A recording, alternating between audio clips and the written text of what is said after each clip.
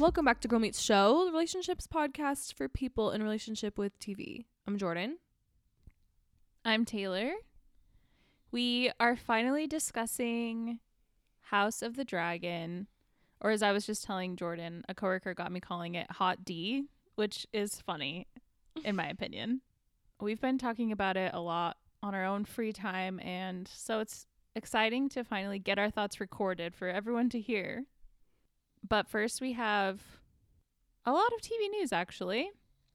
I'll go first with one I'm very excited about and was just released today. Jonah Hill directed this film for Netflix where he's like interviewing his friend and therapist, Phil Stutz.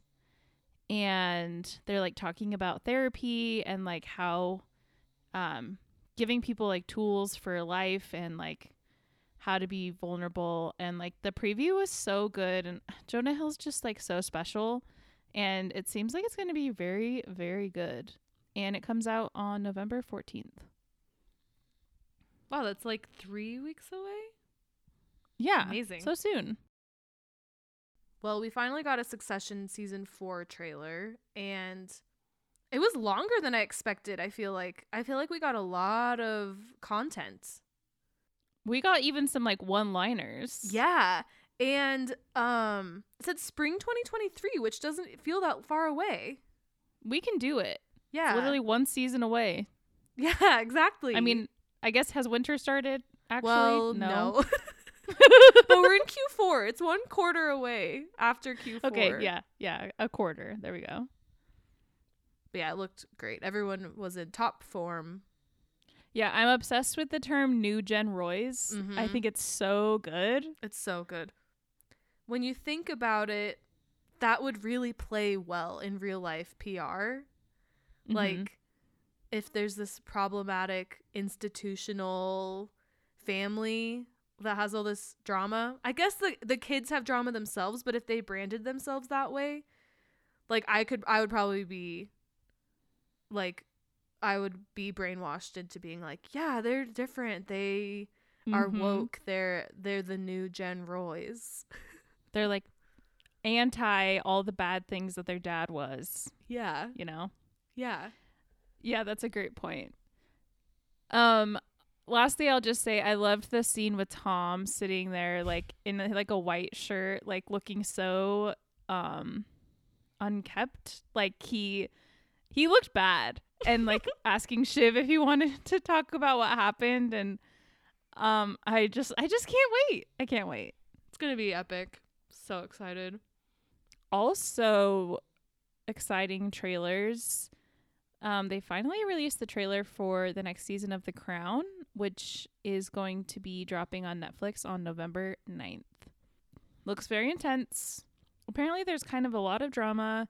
I mean, understandably, because we've reached close to the end of Princess Diana's death. Well, the end of her life, I guess I should say. It'll be interesting to see. Yeah, well, and then I feel like all the news sites keep posting it over and over that Judi Dench says that it's like cruel, because I didn't know she's besties with Camilla Parker Bowles. It's very interesting. Oh, is she? Okay, I was wondering why she was like being such an advocate to like get a like little thing at the beginning of every episode saying that this is a drama and not real life. Yeah, well, I saw something where they were like, "Oh, close friend of Camilla Parker Bowles, Judi Dench, Dame Judi," which is, yeah, I don't know, and she's a dame, so, you know, you got to feel a little guilty if you've been damed. So yeah, very, very interesting. But it's funny because I'm like, okay, Judi, you are giving it more publicity every time you say that. Yes, You're making everyone more intrigued. They never learn. It's that Streisand effect. That's exactly it. Another trailer that was dropped for another show that I'm going to watch it. I know I will enjoy it and love it. The Sex Lives of College Girls season 2 drops November 17th. It's really good, and you can watch it so fast that even if you didn't start watching it till the week that this drops, you would be fine, because I ate it up in like 2 days. But yeah, I'm excited to have the girls back. Apparently, the Safdie brothers and Adam Sandler are doing a new film with Netflix. And what's the show where we just saw Safdie? Obi-Wan Kenobi. Oh, yeah. So okay. weird, but very funny. That is so weird. That's all I really know. Yeah, I saw that they're going to start filming early next year, apparently. But I'm excited. I really liked Uncut Gems. And I was really mad that Adam Sandler was snubbed for not even a nomination. Yeah, pretty messed up. I only have one more, and it's that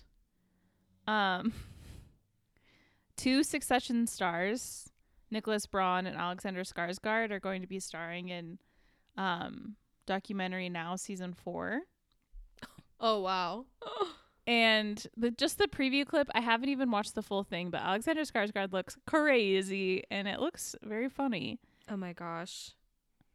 I think I like him better when they try to make him look nuts than things that were like trying to make him look sexy. Because I'm like, he just kind of like freaks me out. And so I like this like kind of leaning into the weirdness for him. It makes me like him more. Yeah. Nicholas Braun also just looks hilarious in it. So wow. Two very tall kings. Tall kings. Yeah. Or do short people get to be kings and the tall people, two tall peasants? Two tall court jesters, more like, for those two. Those two specifically, though. Wow, that's hilarious. And I didn't actually realize they were like making new Documentary Now things. Yeah, I didn't either. Does it say like where is that going to be? I can't remember on where it used to be. AMC and IFC. And it's written by John Mulaney. That's all I got. Pretty good. Pretty good. Shortest news in months. But all very good. Wow. Well, it's because we were just saving time because our top 3 might turn into its own podcast spinoff. Oh my gosh, you're so right. Oh, wow. But the people have been asking. We've just had so many listeners texting us, tweeting us, DMing us, knocking on our front doors, asking us. Throwing bricks through our windows. Yeah, like, what are your favorite songs off Midnights? And so we have to give the people what they want. And this is our podcast, and so we can do whatever we want. Mm-hmm. And I think it still ties in with streaming television because we both had to log on to Amazon Prime and watch streaming football on Thursday. And so we had to watch some football in order to get a little teaser trailer of the new Taylor Swift music movies. So I honestly don't think we're breaking any rules anyway. I don't think so either. And honestly, this might be our top listened to podcast if House of the Dragon is as watched as the internet is saying. Mm-hmm. So we just think it'll be fun that you guys have to and get to listen to our favorite top 3 songs from Midnights before you get to the juicy good stuff that you probably came here for. Exactly. Okay, top 3 songs from Midnights. Jordan, what is your number 3? My number 3 is Karma. Karma is your boyfriend. Karma is a god.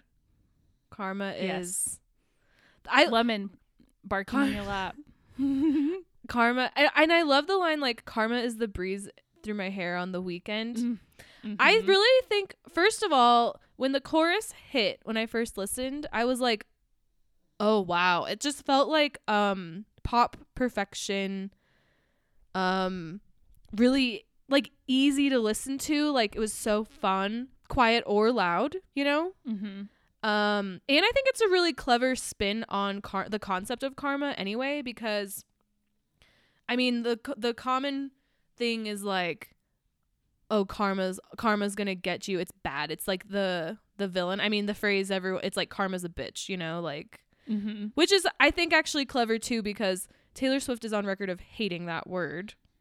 And so I like that she turns karma into her friend and is like just wait long enough and karma's gonna help me. And honestly, in several ways it really, really has. And I love the concept of it, and no one ever talks about good karma, really. And also the sound of it I love. So I think it's one of those songs that sounds just like bubblegum pop, but there's actually, like all Taylor Swift, like the bubblegum pop, there's more to it, you know? Mm-hmm. Yeah. I completely agree. As soon as it came on, I like jumped up, especially like when the chorus came on, and like got up out of my seat and was dancing. And I mean, how can you hate that? You can't. Sorry. You can't. And yeah, great.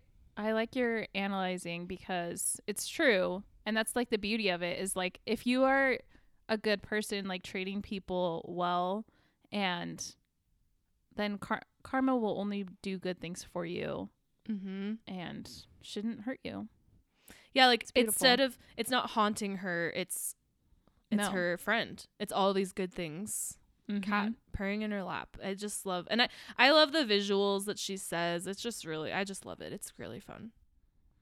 Yeah, it's great.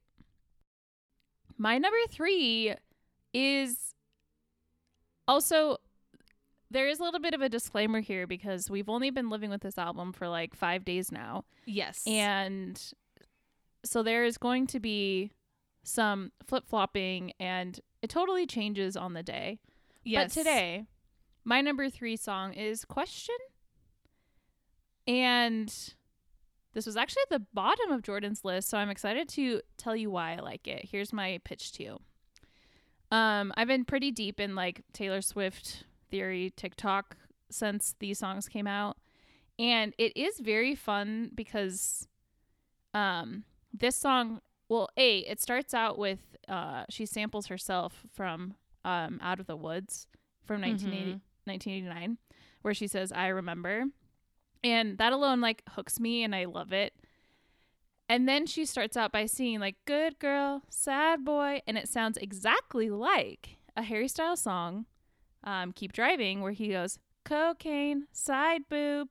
And I just think it's really fun and really tricky, and whether she meant it or not, I don't know, but it hooks me. And then I just love the whole song. It like builds slowly, and as soon as I know every single lyric to it, it's over for everyone.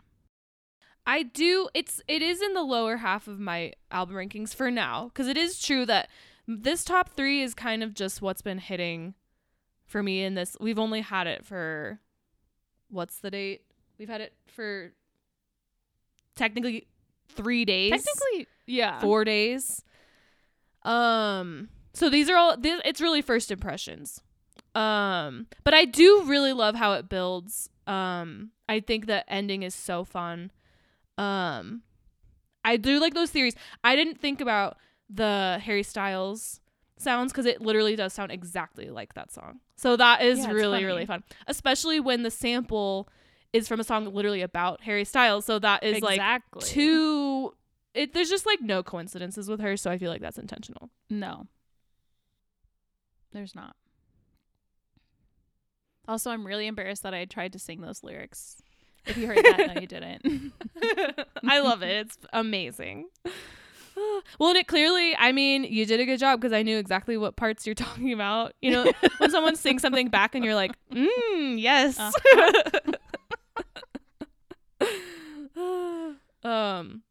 So yeah, honored for you to have been so vulnerable. Good work. Thank you. Thank you very much. My number 2, and I shouldn't give a disclaimer. Like I'm scolding myself for thinking I should give a disclaimer that my 3 are like really poppy bops on the album, because why should I judge myself for loving poppy bops? You know what I mean? Well, and also literally the whole album is poppy bops, so I don't think true. there needs to be any sort of disclaimer about that at all. It's true. Because my number 2 is, I keep coming back to Bejeweled. I'm a Bejeweled head for sure. It sounds glittery. Like literally the song sounds like glitter. And what really hooked me on first listen was when she says shimmer, like the way that the word shimmer happens. It's just like, okay, well, this was really amazing. And like the harmonies on that word in particular are just freaking cool. And I think that this top 3 reflects that what I was in the mood for all weekend long was blasting these in my room and in my car and like running around and dancing, and that's exactly what I wanted and needed, and I got it. We're so lucky that she gave us that. Yeah. You know, I was trying to decide if that was my number 3 or not. So it's basically my number 4 right now. And by the time this podcast comes out, we will have a music movie on that song. And I'm very excited because it sounds like it's the one with the Haim sisters. I'm just totally guessing here. But from what her post said, she said like my sisters. So I'm assuming it's them. But that, and so it would be like her and Jack in their Marie Antoinette wigs and stuff, then maybe, because they're just wearing a lot of jewels. So I don't know for sure, but that would be very adorable. My number 2 is Antihero. I think it's her best single that she's ever put out, basically. Like for at least lead single for an album. Like it's so good because it has like everything I want in a Taylor Swift song, which is like deep, meaningful lyrics while also being a little bit funny and corny, but like also sounding so beautiful and also being a pop hit. Yeah. And it literally checks all those boxes. Like the line that says like midnights become my afternoons when my depression hits, the graveyards shift, all of the people I've ghosted stand there in the room. Like it's a knife through my heart. How like it's just like she's just so good at like pinpointing these feelings that you think that are only your feelings, and then it's like, oh wait, this is actually a universal feeling that literally everyone, including Taylor, Allison Swift, feels. Exactly. I'll piggyback off because that's my number 1. Antihero is my number 1. And it is rare for whatever's the lead single is never my personal fave on the album.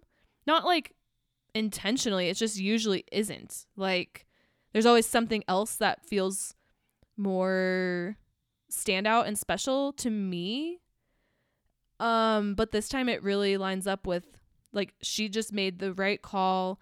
I love how many times she's weird in the song. Like I know everyone's talking about sexy baby this, sexy baby that, but like to me I didn't really blink an eye when I heard it. I thought it was funny, and it's a moment that is relatable. Sometimes you do feel like an old hag and everyone else is like a young perfect angel, you know, and you're the monster on the hill. That just makes sense to me. And then she's weird several other times in the song. Like I thought the weirder part was when she says her daughter-in-law, because I was like, you don't even have a kid, so now you're talking about a daughter-in-law. And that was just really funny to me and weirder. So I'm actually kind of surprised more people aren't being like, what, why did her mind go there? Like that's very strange. And so I don't know, I like that it is just kind of like she is weird in this song, and I really, in a way that I feel like, I don't know, I just feel like that speaks to me, the weirdness. And it also, like when the verse hits, the melody of the verse is like just really I feel like there's some songs that just like, it honestly feels like they are playing the right notes that make you have like a physical reaction to how good it sounds. And that's how I feel when she sings the verse, but then also the chorus. Like I can't even really explain it, but that's how I feel about this song. It's just like so good. It's truly perfect. And yeah, I'm with you on the sexy baby line. I screamed when I first heard that line, because I was like, how does she take like this other really specific feeling that I feel almost every single time I'm in a group setting, and write it in a way that like is like so like poetic and hilarious. And like she does that, and it fits the rhythm of the song. Like that is, it doesn't make, I don't get it. It doesn't make sense to me, but makes no sense. Somehow she does it. Well, okay, I'm so excited to hear what your number one is. It should be, I've talked to you about the song a few times. Oh, wait, no. Yeah, I was only I was going to say I'm surprised. No. Well, here's the thing. I was so stuck in the 13 original tracks that I was like, wow, I can't think. And then, I'm cheating. silly me. Gotta get to 3 a.m. You forgot. There's a 3 a.m. edition with 7 other tracks. And right now, my favorite song is Would've, Could've, Should've. It is truly so good. And I'm very close to having all the lyrics down. So that's probably, like, I've spent the most time with that one. And that's like so impressive, actually. Thank you. A lot of words. Forcing my sister to drive me around while I read the lyrics and sing them. Oh my gosh, that's amazing. Or like me reading the lyrics as I'm driving and maybe crashing into other people. Who knows? Well, I'm having a flashback to when we were on a road trip to go to Reputation Tour. And most of us actually needed the lyrics to sing along with our favorite Taylor Swift karaoke songs. She just has a lot of words, okay? She has a lot of words in these songs. Especially in these. Like, there's a lot of words that she's fitting in these. And, like, but it sounds so beautiful and perfect when she does it. And then when I try, I'm like, wait, how does she say that word? Like, to make it fit? It's so hard. Well, even in Karma, when she's like, aren't you envious that to you it's not? That is really hard for me to sing along to, and I don't have it down yet. It's good. I can't remember which song it's in, but there's one time where she says important, and I'm very specific when I say that word to emphasize the T's, but she says important and like shortens it, and it's really hard for me. But if you don't shorten it, it doesn't fit. So yeah, it's fun. It's like mountain vibes. Yeah, exactly. She's a Utahn. Yeah, well, I was like, I didn't want to be the one to say it because I'm not a native Utahn, but it's a stereotype, and you're working to break that stereotype by pronouncing your T's. I literally, yeah. The song is one of the 3 songs that Aaron Dessner produced. That's including the bonus track on the CD, Hits Different. But Jordan, at first I was like kind of surprised because this is way more of a poppy song than I've heard from the Aaron Taylor collaboration. But the beginning sounds just like a national song, and which automatically hooks me, and then it turns into like a pop perfection song. So it's just like all the things I could ever want in a song. And also the theme of this song in general is just like heartbreaking. And the lyrics, some of my favorite lyrics are memories feel like weapons. And then something she repeats multiple times is I regret you all the time. And like I just like scream the lines because ouch, ouch, ouch. It hurts so good, which is another line she talks about is like I heard the pain felt like heaven or something. I can't remember exactly the words, but it's just the whole thing. It's so beautifully said and sad, and it feels like a very special song for the true diehard Swifties. And I think that is also special. Well, and it is so interesting that she has it's a very accusatory song, but she still has lines like the pain felt like heaven. Like it's still, she just has gotten so complex with how she writes about emotions compared to young Taylor, which like her way with words has always been amazing. And so she did that amazingly when she was really young, but now she's also exploring like the times when she takes accountability more often. Yeah. Even in a song where she's like, you're the devil, like she literally calls him the devil. Or implies that he's the devil. It's complicated. Well, you know what I said? I said last night in the presence of both John Mayer fans and haters.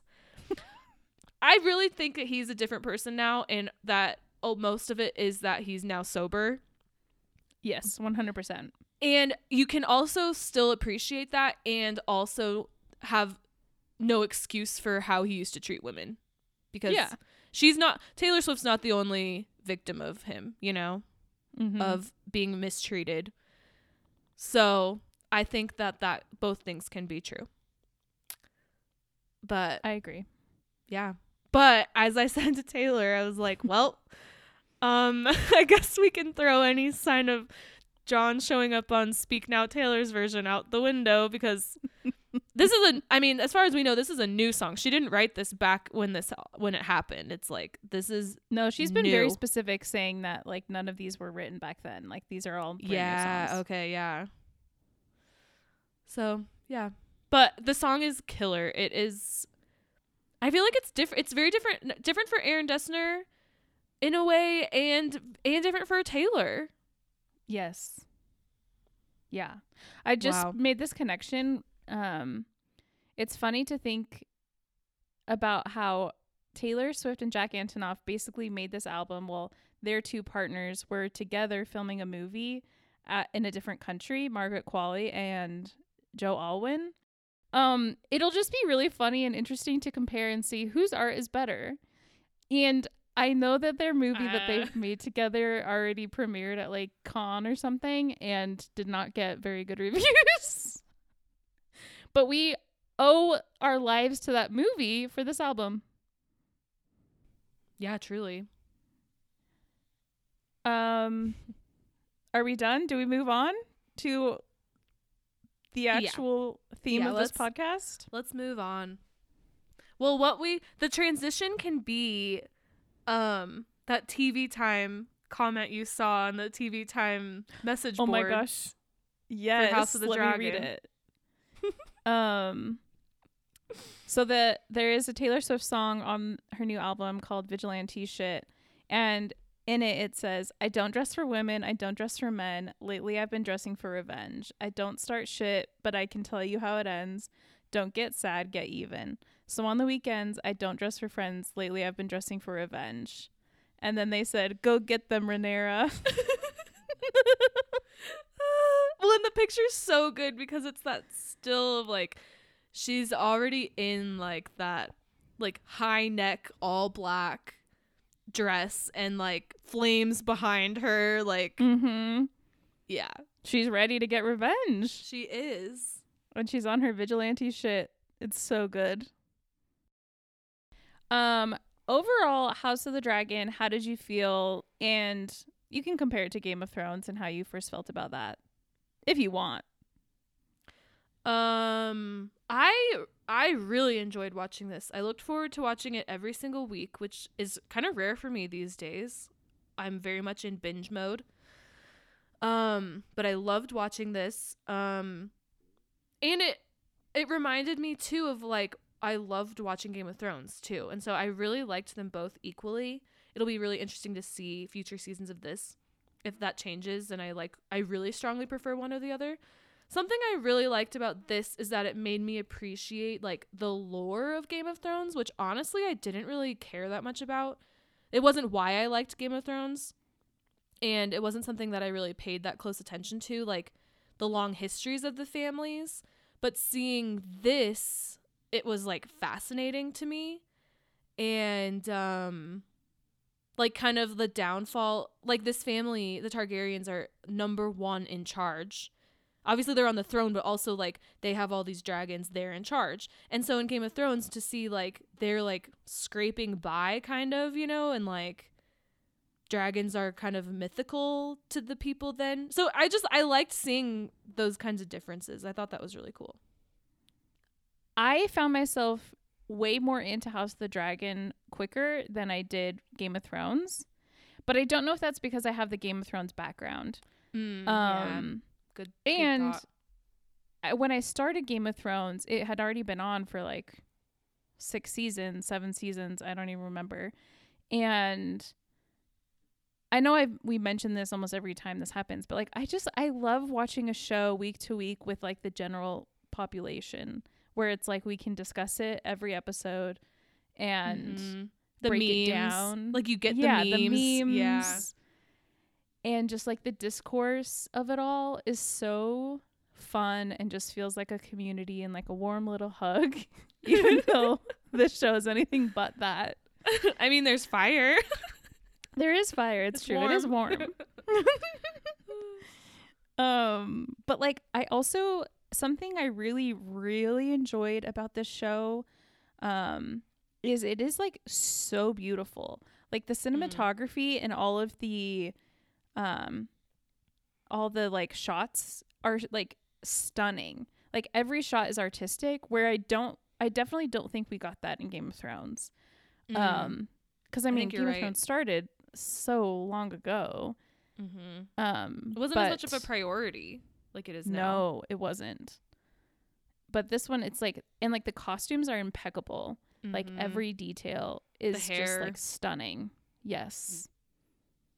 So I guess that's been another reason I really enjoyed the show. 90% of the hair looks great. Another, I think, improvement in House of the Dragon is how you can definitely tell women are involved with making the show, and you could definitely tell women were not involved with making Game of Thrones. And you can just really, really tell. And there are some really amazing female characters on Game of Thrones, but I think just like the general feeling of the female perspective is very different on House of the Dragon, I think. I completely agree. And I especially felt that in the finale. Just like the overall, like, it's not even spoken necessarily. It's just like the unspoken feeling you get and like thematic elements of like female friendship and like sisterhood and like also like power, and how women can yield power without being without like murder and like being terrible and dishonest. And I think that that's being done so beautifully, and like I feel like I haven't seen that in a show, so like I really love it. And I think a lot of that is like you're saying, the unspoken things that get that across. It's like because the acting is so good too. Yes. Yeah, it's really good. I'm really excited to keep watching it. Basically, I think it's gonna be hopefully just go up from here. I mean, I think we both know that the show wasn't flawless. If you could change a couple things, what would be some of your changes you'd make? Preferences. Wow, good question. Something we've talked about briefly while talking about House of the Dragon is the aging aspect, which I think a lot of people have talked about on the internet, and it's just part of the discourse because we got new actors playing the same people every couple episodes. And I like the idea. I think it's a really interesting and cool idea. I just think it was executed a little poorly. I find it really weird that a lot of the men never had to age, but the women did. And like the way that the women aged didn't even feel like they were aging age appropriately. And then a lot of times it just felt like extremely confusing because the way they were aged did not make sense. For example, like Queen Alicent's boys, Aegon and Eye Patch. Right. Like Eye Patch, the way that he is aged in the end and ends up is like he looks as old as Daemon, and Aegon looks like 10 years younger than him. And it's really weird. And I think they should have been flip-flopped. Yeah, it's very inconsistent. I think the aging that maybe I thought was the most silly was how Viserys the king, and he is supposed to be sick, so it's like I get that he's not supposed to, like, I don't know, he's supposed to look like worse than everybody because he's doing so poorly health wise, but like he looks 100 or older than 100, and Matt Smith, his brother, looks 30, like the whole time. Like they should have Nonstop.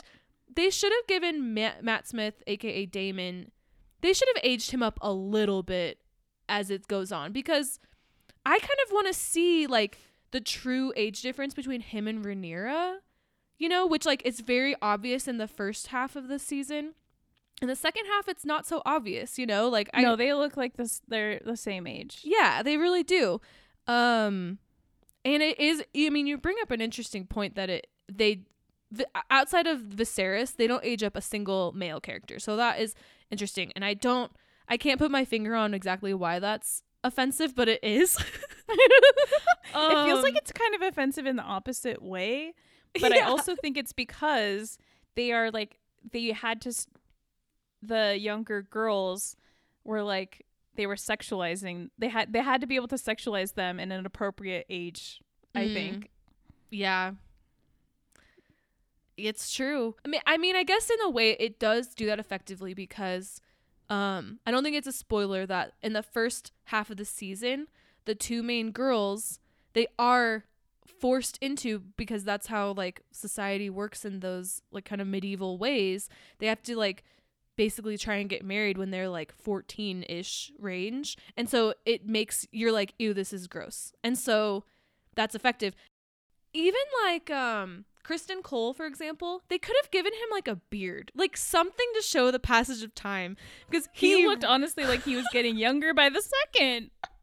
It's like he was getting hotter and more psychotic. Truly, like we know he's so beautiful. I kind of would have liked to see him like start to like almost descend into this like sociopath behavior more, like kind of look a little more himself. Yeah, like look a little more visibly kind of deranged. But he just looked like, oh, I just came off the photo shoot, I look stunningly gorgeous. Like it felt really conflicting. It was, yeah, like he almost was a little too hot, honestly, for the show, a little bit, especially for his character. But I mean, I guess I also kind of like when like the hottest person actually is the worst person, you know?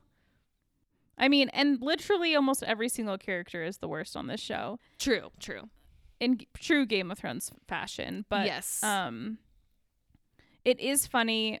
And when the show first started, I talked about this with a lot of people.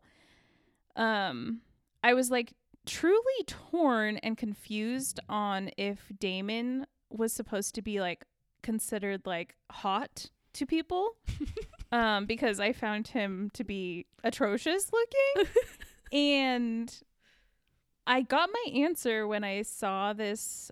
I saw that a lot of people like the internet specifically was like kind of taking a turn on Daemon and finding him like more and more attractive.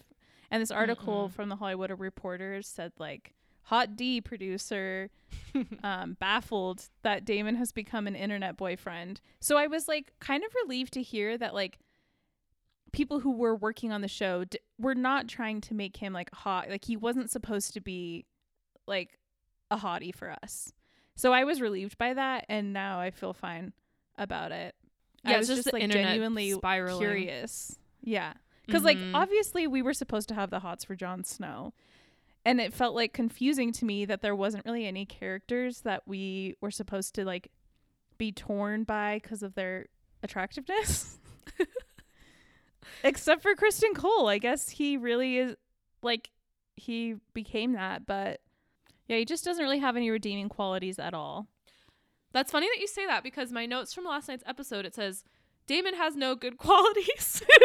Literally, I'm reading that off of my notes. Yes. Oh, my last thing that I wanted to say that I did feel like could have been handled a little bit differently is the birth trauma of it all. Like there are 3 very traumatic birth scenes, and 4. I think there's even 4. Because you're right. Yeah, I think there's 4. Some of them are more traumatic than others, but all of them are putting a woman through it big time. Yeah. And like at first I was like, yikes. And then I read this article that was talking about how like, well, like birth really would be that traumatic back in the day where like there's literally nothing you can do other than whatever's happening down there happens.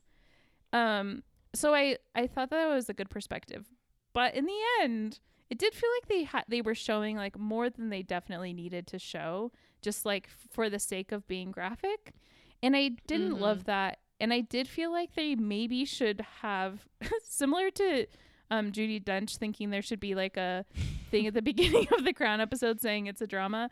I think there should be warnings at the beginning of the episodes about like birth trauma, because like that's something that people really, if I had even ever thought about having a baby, that would probably be traumatic for me and really hard for me to watch, and I would have liked to at least been a little bit prepared. There's so many people that are dealing with like infertility issues or like you name it, like daily, like people, like someone's going through that daily, and if they're watching this, like, and we felt like this, like I can't imagine how horrible that would be to watch that if you've had any sort of birth related trauma. Yeah, it'd be a nightmare, truly. So honestly, if that applies to you, I think you could skip those scenes really and find out what happens, what the result is, you know?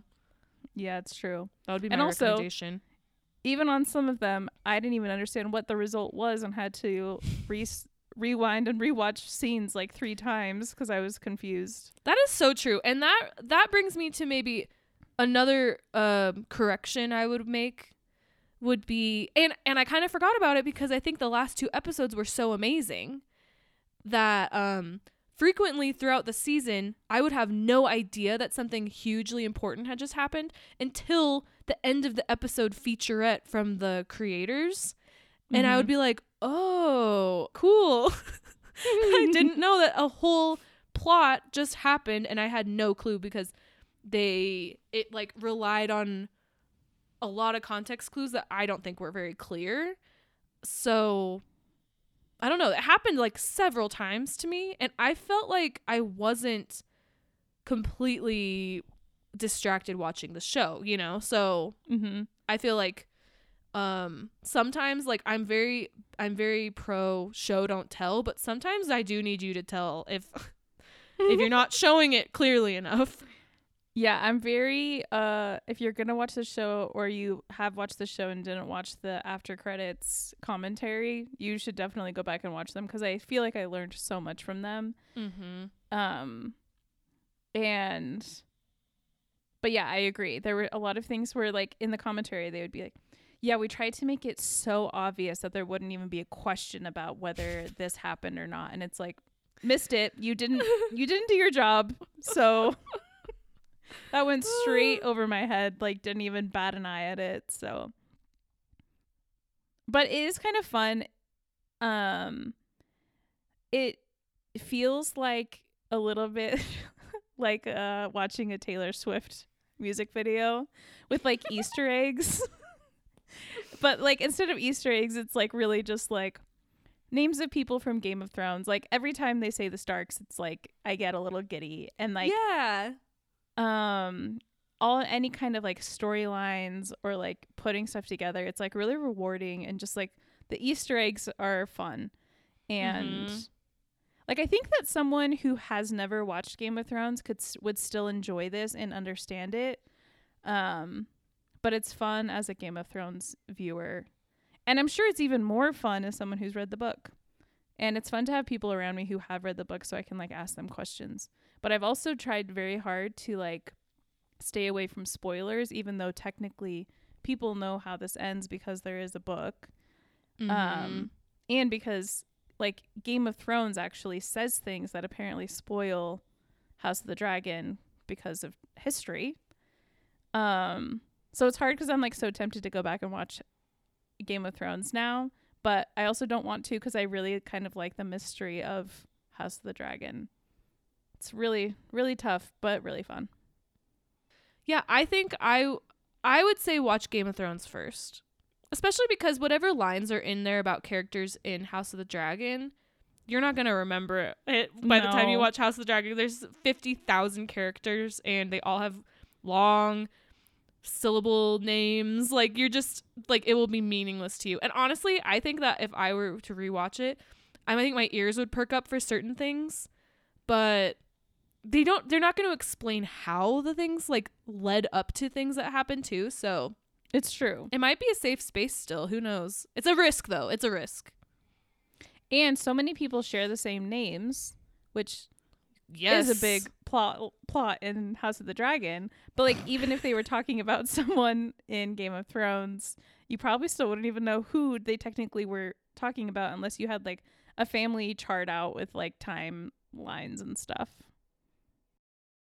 Something else I really liked about this first season is that it's honestly just a lot of buildup and setting the Tension. scene. And like, yeah, but the tension and like the politics and the family drama of it all is like so good.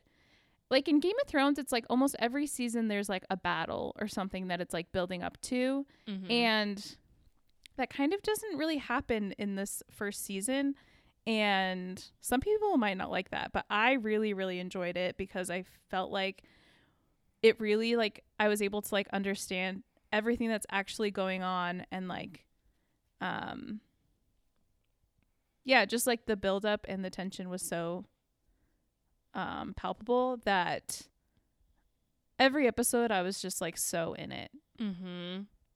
I agree, because those are my favorite parts of Game of Thrones, is when it's more about like the strategy and how do we get this family to be on our side, and you have to marry this person even though you don't want to, like and like the scheming and the mind games kind of part of it, more than, I think there's like 2 battles in Game of Thrones that I remember and loved. Like, I want to see the actors acting more than doing action scenes, and that's really what we get from this season. Yeah. So good. I will say, even though we don't get a big battle scene, similarly to in Game of Thrones, where there's like a full episode where the whole thing happens on like a black screen and you can barely see anything, you do get that in House of the Dragon too. So that's another they're consistent request I have. Yeah. Ugh. I do feel like we can't not close out this episode without giving props to all of the incredible actors, because of the like aging and like new actors coming in every few episodes. I thought, even though like age wise I kind of struggled with like understanding who was who, and kind of felt like they could have done a better job at like placing people and like timelines, I was never really taken aback by any of the actors being bad. Like, even if they were only in one episode, it was like pretty astonishing that they were able to like seamlessly fit in and like not feel out of place, and like still had chemistry with the correct people.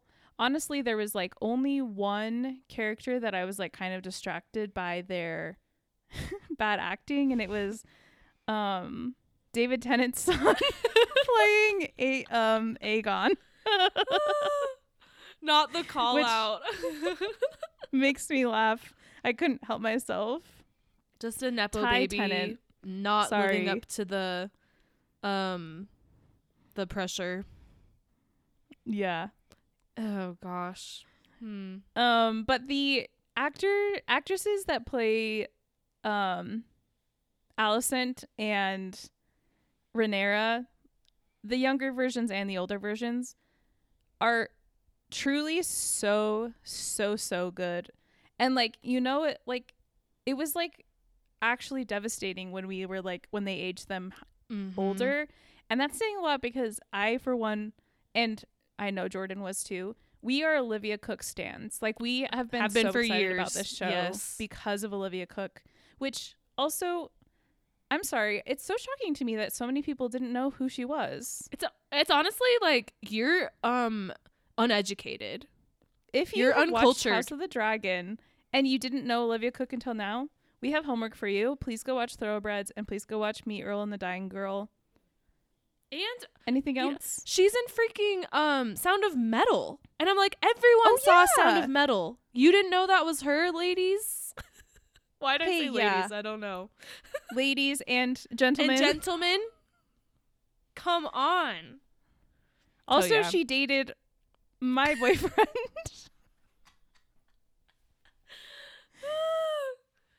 Another underrated person, Christopher Abbott. Yes. Which interesting couple. I always think they're, I mean, no longer couple. They but honestly were too hot for this world to handle, so I'm Mhm. kind of glad they broke up. Wow. So yeah, But- Olivia Cook, she's finally taking over. Yes. To go back to what you were saying, it does say a lot at how much we grew to love the other three, because of we went in loving Olivia Cook already, who knocked it out of the Mhm. park, not surprising to anyone who knew. Like, she was amazing. And the rest of Yeah. them, I couldn't believe how good they were. They were amazing. All of them. Mm-hmm. Yeah, the girl power of the show really hooked me. Mm-hmm. And just Dragon Lady girl bosses, I guess.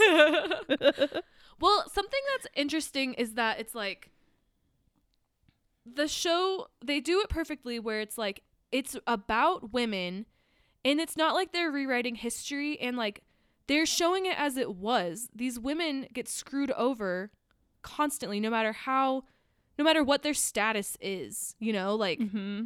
every single one from the first episode when you meet Princess Who is also Rhaenys, an icon. when she gets passed over in like episode 1 for the crown, it's like, I don't know. So it's like we're seeing the, like, they're being real about how women were treated, even powerful royal women, but we're seeing, I feel like we just get more of their perspectives on how they're treated instead of some parts of Game of Thrones where you don't really get that as much, and it's very powerful. It is very, very powerful. One of my very first note I have when I started watching this show is I would like to see this show, but where women are superior and automatically in line to receive the throne, and people are mad when they give the birthright to the boys. Yeah. Would love to see it. Could be fun. Do a spin-off where it's the opposite. Well, it would have kind been of true. totally solved. Everything would have been solved if they had just given. That's Queen- true. There wouldn't even be a story. It would No, have just if- been too perfect. If you given what's her name the throne, because like even when you have a good person, like Viserys is not a bad person. He's like naive, you know, and like she wouldn't have been like that. She would have been good. No. Because you either have Daemon, who's freaking scary. You don't want him to be king. Viserys, who's kind of like a wet blanket, like a nice wet blanket, but you know. But maybe those kind of men wouldn't even exist if women were in power, you know? Yeah. And it's just kind of funny to me that, like, you have this fake fantasy world. Why would you make it so close to what our real world is like? Oh no, that's so true and so dark. Really Ugh. gives you a lot to think about. Truly. All right, to close it out, Jordan, who's your crush of the week? I'm giving my crush to Emma Darcy. Same. Yeah, I think part of it is like we've established, we knew that Olivia Cook was gonna crush it, and I had not seen Emma Darcy in anything, and so I didn't know how they were gonna do, and perfectly. Wow. Literally perfectly. Stunningly. Stunningly, shall I say. Oh, stunning. Thank you for getting my joke. Yeah. Every episode, like, they do so much non-verbal acting. It's amazing. And honestly, now that I'm saying that, I think part of it, or something that it reminds me of the first time I saw Jennifer Lawrence in The Hunger Games, where a lot of it she's not talking because she's just alone in the woods, and you're like, but I know what she's thinking and I know what she's worried about right now. And that's kind of how I felt kind of watching Emma Darcy reacting to people or saying something but clearly thinking something else. Or even just like the pinky of the final episode, like the pinky caressing someone's hand, her son's hand, like that alone like spoke 1,000 words. Like it was like so moving and touching. And I think seeing the like these characters are mothers, and sometimes it was confusing because their sons would age and they still look as young as ever, but the acting was so good that I really felt motherly vibes between Rhaenyra and the sons. Like it was really moving. I really, really felt true emotion. Even though like I don't know, on paper I cared more about the older characters than like the sons and the kids. But I really started to feel genuine emotion, and it was really, really kind of beautiful. Yeah. Emma knocked it out of the park, and like truly was astonishing, and like the acting is an A+ for me. Big time. Okay, well there you have it. How's Hot D?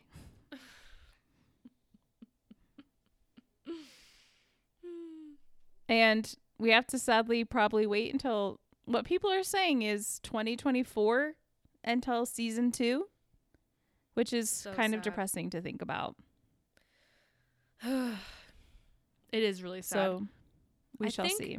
I would rewatch this season, but there's so many things that maybe I don't even want to see again because they're like rip your heart out, like really intense things, and but yeah, wow, was it good? And I mean I was kind of skeptical of it, like a prequel, you know, but wow, was it good? So good. Yeah. I'd give it an A. I give it an A also. All right. Well, thank you for listening, and we'll catch you next week. Bye. Bye.